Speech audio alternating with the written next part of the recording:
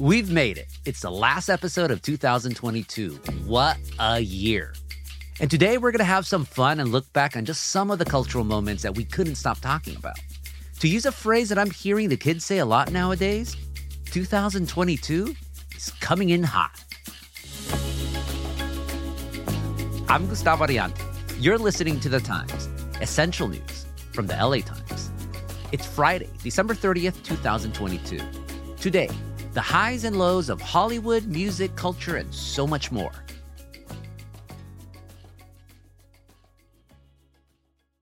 We are stacked for this roundtable. Hitting the movie scene is film business reporter Ryan Fonder. Ryan, welcome to Times. Hey, Gustavo. Also with us today is Glenn Whipp, who covers film and television as well as award season. Hey, Glenn. Gustavo. Love it. And for music, we've got our favorite pop music reporters, Michael Wood and Susie Exposito. Welcome back, the two of you. Good to be here, Gustavo. Thanks. Hey, Gustavo. Thank you all for being here today. So much to talk about, so little time. Culture, of course, calendar, the second biggest part of the Los Angeles Times. So let's talk a little bit about it. We're going to start with the good, or at least the stories that stuck with all of you in a good way. Ryan, you're up first. What do you got? So the country is divided, Gustavo. So my pick for my favorite thing is something that brought us all together. And because I'm feeling good around the holidays, this is just something that made me happy. And I'm talking about the twin box office successes of two movies that could not be more different. And those would be Top Gun Maverick. Good morning, aviators. This is your captain speaking. Welcome to Basic Fighter Maneuvers. And Everything Everywhere All at Once. Oh, now you're here. Stop confusing me, coming and going. Stop it, stop. I'll get you out of this. Now with Top Gun, this is a movie that just brought people back to the movies who hadn't been in literally years, like older people, younger people, men, women, folks in the middle of the country, Republicans, Democrats, people of all kinds went to see this movie. And it gave us a lot of good moments. It gave us Miles Teller's mustache. It gave us that weird intro video of Tom Cruise literally thanking us for coming back to the big screen. I mean, what a great time. And then on the complete opposite end of the film spectrum, we had Everything Everywhere All at Once, which was this kind of weird indie take on the multiverse and kung fu artistry from this filmmaking duo known as Daniels, because they're both named Daniel, featuring the story of a Chinese immigrant family, Michelle Yeoh as the mom. She's great. The guy who played Short Round in that Indiana Jones movie coming back in a big way as sort of the sad sack beta male dad. It gave us Hot Dog Finger Universe. She appears to be in a universe where everyone has hot dogs instead of fingers. I mean, just wonderful stuff at a time when people were really questioning whether movies were ever going to really matter again. Okay, I am obviously out of it because the last time I was in the movie theaters was to see Once Upon a Time in Hollywood, and that was way back in 2019. Gustavo, I know, I'm what busy, are you talking about? What am I missing by not going to the theater? First of all, Gustavo, we're going to have a discussion after class. 2019, that's just way too long. I mean, it's one of the things that I miss most during all the COVID-19 shutdowns and restrictions was going to see movies on the big screen. No distractions in the place where they literally might yell at me for picking up my phone. This is what I need in my life. I'm a new dad, so I really treasure the time I have alone with friends that I can really focus on something. And my favorite film going experience of the year was going to see Barbarian, which was this totally demented horror movie from Zach Krieger. And it's one of those films that you want to see in a theater because if you wait too long, it'll get spoiled on the internet. So was it Citizen Kane? Hell no. But I had a great time for 2 hours. We should go. We should go together. We'll get like an AMC Stubbs pass or something. Oh gosh, I remember those. Maybe I'll go back for Avatar Part 2 because I like the original Avatar. Michael, what music story got you happy this year? Got to go with Beyonce, her album Renaissance, and just the sort of whole vibe around Renaissance.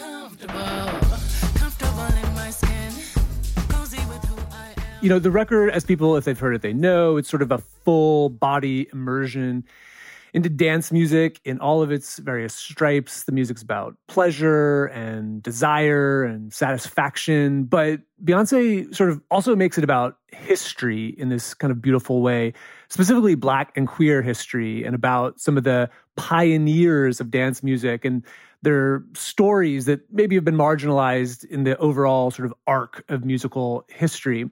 And the sort of beautiful thing about Beyonce is that she's showing the work. I mean, this is an album where the liner notes, literally the liner notes, were a thrill to read. You're going through and you're seeing she's naming everything. She's naming all of the references. She's naming where she's pulling from. She's sort of nodding in this explicit way to all the music that she's building on, whether it's Robin S. and her song Show Me Love, which kind of forms the basis of her big song Break My Soul, or Donna Summer or Grace Jones, some of the great ballroom performers, the band Chic, the song Cuff It, which is one of the highlights on Renaissance.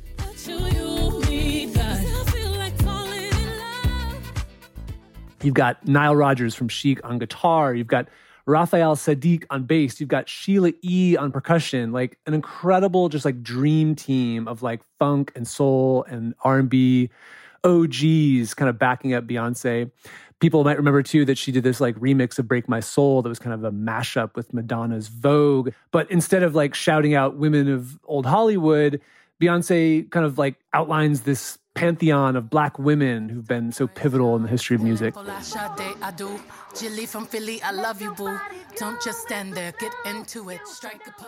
It's just so funny and so joyful and so amazingly sequenced, like just some gorgeous transitions on Renaissance. And, it also, like, it wasn't the only album to sort of like function as like a deep dive into musical history this year. Rosalia's album, Motomami, was also steeped in history.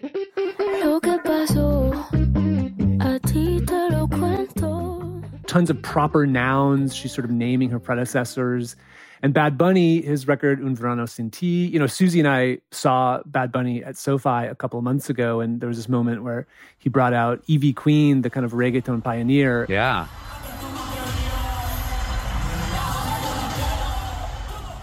And it was just so beautiful to like see this like continuum of musical history on stage. What about some smaller releases that you like? The old indie songs. There's a woman named Angel Olsen who's kind of a country soul-ish singer. She put out this great record that's about coming out to her parents.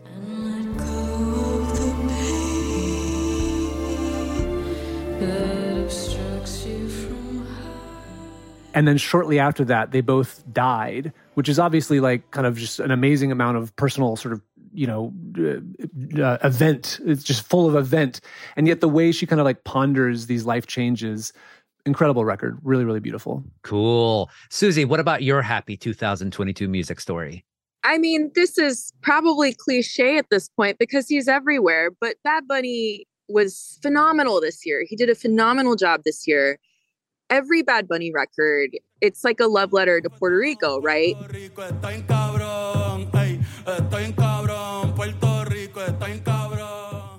His latest record, Un Verano Sin Ti, it's like a love letter to Caribbean island people at large.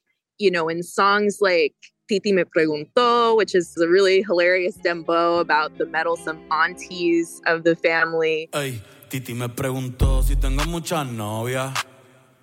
Muchas novias, hoy tengo a una, mañana otra. And Después de la Playa, which crescendos into this merengue bonanza. Zumba.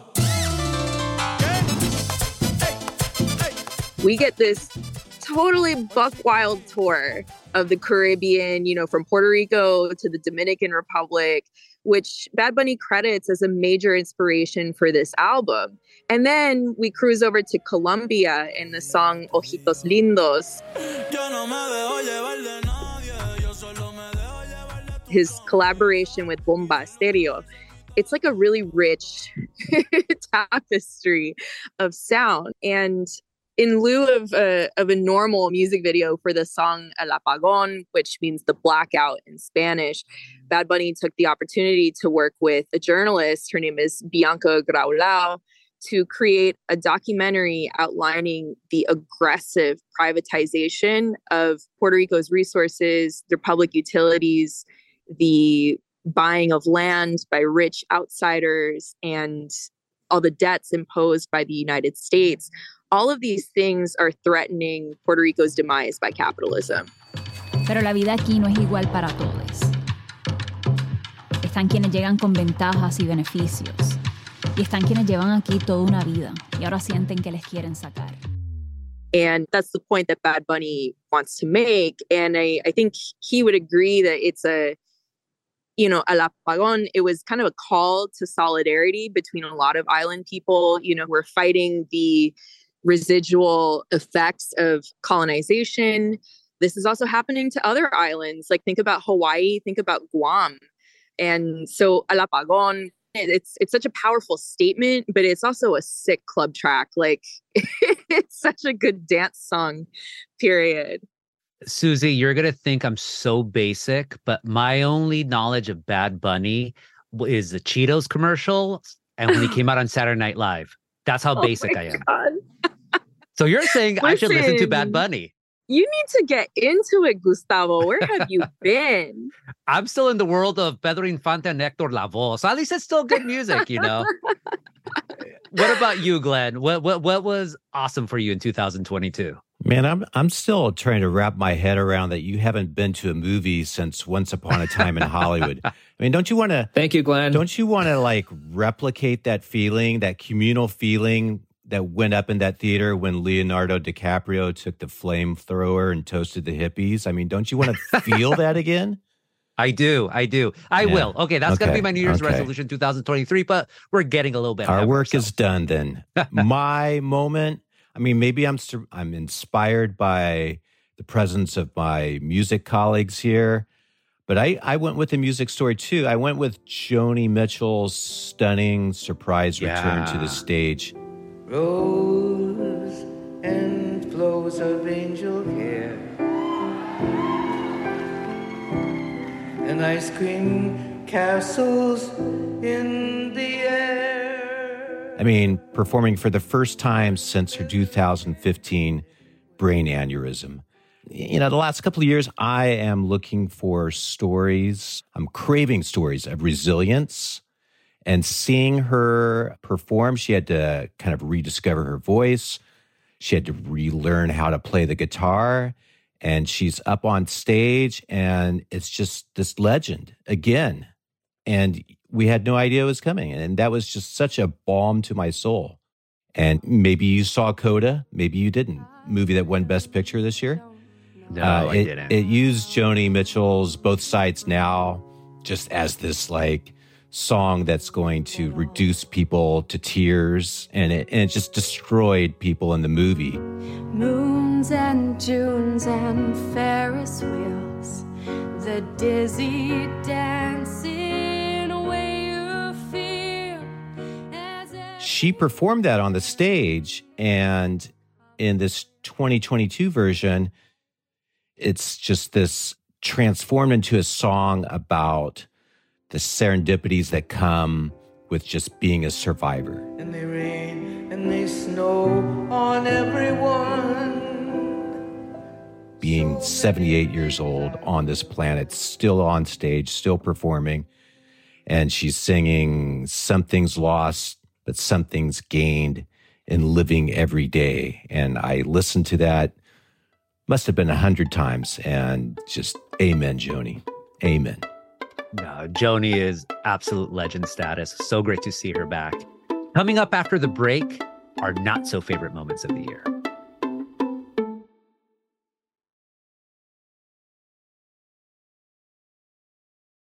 All right, now let's share our picks for the least favorite stories of the year. Susie, let's start with you this time. What did you just not like about 2023? What story?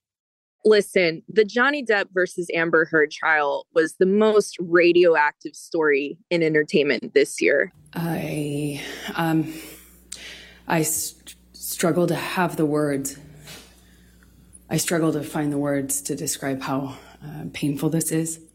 To try and sum it up briefly, Johnny Depp successfully sued his ex-wife, Amber Heard, for more than $10 million in a defamation case. After in 2018, she wrote a personal essay in the Washington Post attesting to her experience after coming forward as a survivor of domestic violence. The title of the story was, "I spoke up against sexual violence and faced our culture's wrath that has to change." The story did not once mention Depp by name, but this summer, a jury determined that 3 statements from the op-ed were false and made with malice against Depp. So without trying to relitigate what might have happened between them, without trying to decide who's really the liar and who's the perfect angel baby, I feel like this was a really dark moment for survivors of domestic and sexual abuse who logged onto the internet or went to work or went to school only to be subjected to a litany of ugly, bad faith assumptions and regressive attitudes about abuse, using Amber Heard as an avatar for their hatred. Now, there was an anti-violence movement long before the Me Too movement was a thing, long before Amber Heard was even born. But I really feel for all the survivors who, if they weren't already intimidated into silence, are now even more scared to come forward about their experiences for fear of the deluge of public shame and mockery. Yeah. So leaving this year, it's I just think about how it's so important to be extra careful how you talk about domestic abuse, how you talk about survivors, or, someone even just saying that they had this kind of experience, if only out of respect for someone close to you who you may not even know has gone through it or is going through it. Yeah, that was a really low moment in American celebrity trials, and that's saying something, sadly. What about you, Glenn? What was a story that you just, you did not like at all? Low moments. Gustavo, you had some pull with people at the Times, right? I mean, you with the powers that be. No more so than any of us, but sure, go on. Can you make some kind of promise that this is going to be the last time I have to talk about Will Smith going up on stage and slapping Chris Rock at the Oscars? Can we just I'm just going to put that out there right now and really kind of hope. I think that's good advice. I mean, truly unfortunate incident for 100 reasons. I mean, most obviously just ruining what should have been the best night in his professional life. Maybe the 100th reason it was unfortunate is that I'm covering the Oscars live. So we're doing a live log and we're trying to figure out what just happened on stage, because that had to be a bit, right? I mean, there's no way that wasn't a bit. And then we hear from reporters in the room, no, definitely not a bit, And then, I mean, we're wondering, why hasn't he been escorted from the theater? And then mostly you spend the next hour wondering, well, what's he going to say when he wins the Oscar, as everyone was expecting to happen? So you spent the next hour wondering about that. And meanwhile, everything that was happening at the Oscars, everyone else's big moments, do we remember any of them? No, because we were waiting for Will Smith to take the stage and see how could he possibly explain what he just did an hour before. Chris Rock was amazing on stage. The presence he had, and he kind of said, well, that was the greatest night in the history of television. That's kind of how he ended this bit there. And I mean, it kind of was, but for all the wrong reasons. Yeah, no, Chris Rock, one of my favorite comedians of all time. And I remember seeing that. I'm like, and there was all these conspiracy theories, like, did he lean into it? Was it actually a bit? And then when you realize it's not a bit, and of course now Will Smith is going on his apology tour. He is, and I wish he had done that before kind of going out and promoting a movie about slavery. He should have made the apology 6 months before this and then just gone out and promoted the film and had a substantial conversation about the themes of the film, rather than kind of tying the whole thing together. Yeah. Michael, what in music in 2022 was your least favorite story? Well, if you thought you were sick of hearing about the slap, how about Kanye? The thing about it, me and Adidas, is like, I could say anti-Semitic things and Adidas can't drop me.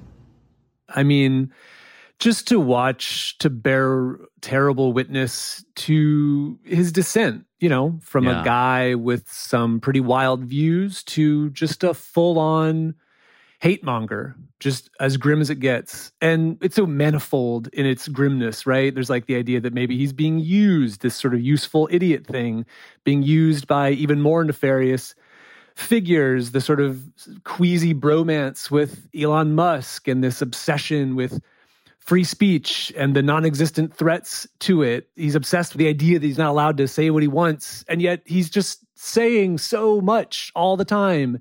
And we, of course, can't stop listening to it, which just makes it doubly depressing because of kind of what it says about our inability to resist giving more oxygen to him and his ideas, our inadequacy in talking about mental health and how that intersects with celebrity. When he was on Alex Jones's InfoWars show a couple of weeks ago, that alone, Alex Jones, Kanye and Alex Jones, that alone. The fact that we're even saying that phrase, yeah.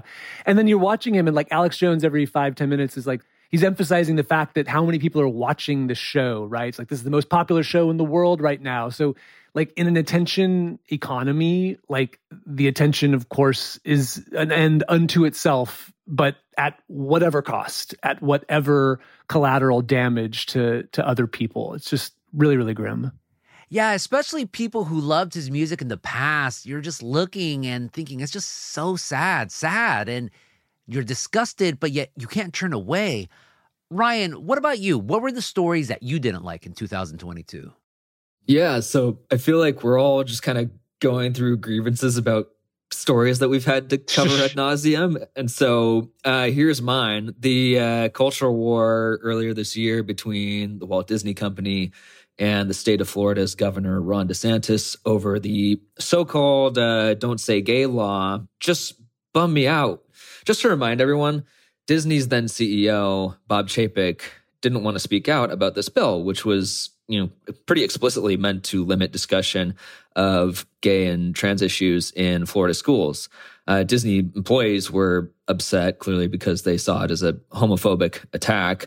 Chapek ended up apologizing to staff after some protests. He said the company's goal was, in fact, to have the law repealed after all this stuff took place. And then that kicked off even more chaos. The right started calling Disney's employees groomers. They started accusing Disney of trying to sexualize children.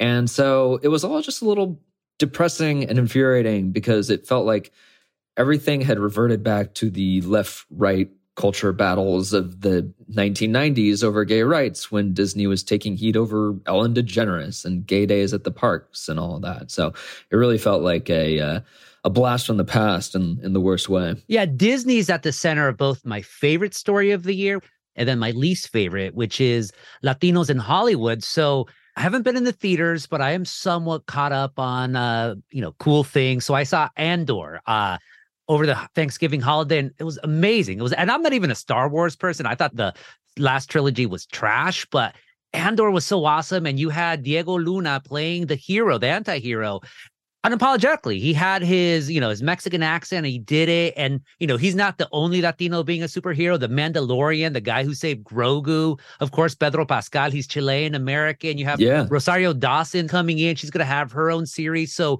we have all these Latinos in heroic roles like never before, but it's all in the fantasy world. Meanwhile, Hollywood keeps canceling shows with real life Latinos like Gordita Chronicles, like Gentefied, Vida. So it's like, it's very bittersweet for me, 2022.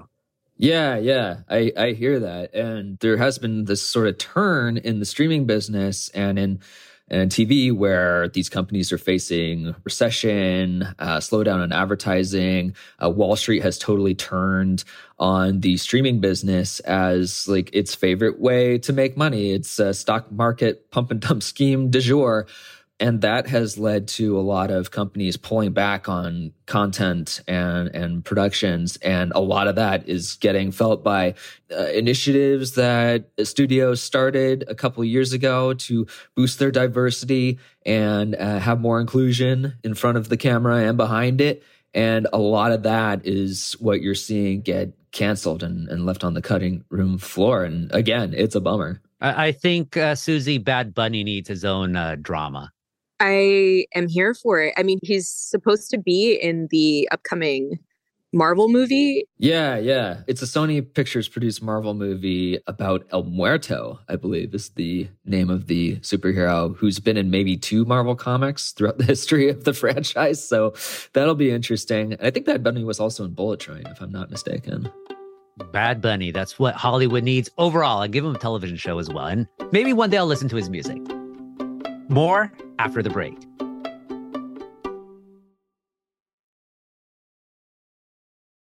Before we leave, we got to look ahead to 2023. So one-line prediction time. Susie, who's going to win the best album at the Grammys in February?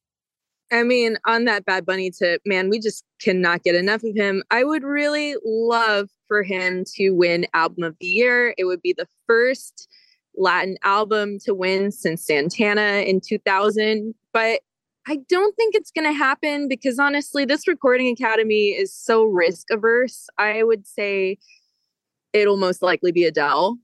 Good old Adele. Also, props to Beyonce. She put out a fantastic dance record, but I do believe it'll probably be Adele. Glenn, what film's going to win the Oscar for Best Picture? Everything, Everywhere, All at Once. Unless the Academy takes a really big swing and goes Avatar: The Way of Water or Top Gun: Maverick. Oh my God. The magic of movies. That will get you back in the theater, man. Avatar, I'm telling you, maybe I'll go to Avatar in 3D. I loved it the first time around. But Ryan, you also cover streamers. So how's the streaming wars going to look next year? Consolidation is going to be in full swing. We're already seeing a little bit of it. There's all these big players that are going to kind of assert their dominance. So your Disney Pluses, your Netflixes, and the rest of them are going to have to decide whether they actually think that this is a good way of making money, or they are going to go back to just putting movies in theaters and trying to get you to pay for cable again. And then lastly, but not leastly, Michael, is 2023 going to be the year that Rihanna finally brings out her album that everyone's anticipating and has been anticipating for, gosh, I don't even know how many years at this point. I think like 27 years. It's a good question. I do not have the answer, but what I can say is that she doesn't release it after having played or before playing the Super Bowl in February, which is the largest promotional opportunity in pop music. If she doesn't drop the album after the Super Bowl, then she just may like literally never make another album and just sell, cosmetics and lingerie for the rest of her life. And she's already a multi-millionaire on that. But we're waiting for you, Rihanna. Please, please, please. And that's it, folks, for your 2022 in culture with a little bit of 2023. Michael, Susie, Glenn, Ryan, thank you so much for all the work that you do. And thank you so much for this conversation. Thank you. Thank you. Good to be here. Thanks, Gustavo.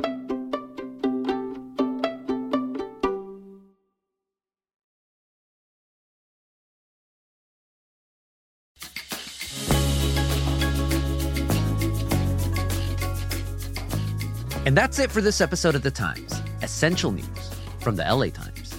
David Toledo was a jefe on this episode. Hiba El Urbani was the editor, and Mike Heflin mixed and mastered it.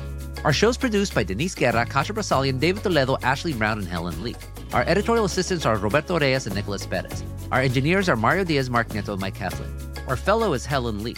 Our editor is Kinsey Morley. Our executive producers are Jasmine Aguilera, Shani Hilton, and Hiba El Urbani, and our theme music is by Andrew Ethan. I'm Gustavo Arellano. We'll be back after the new year with all the news and desmadre. See you next year. Gracias.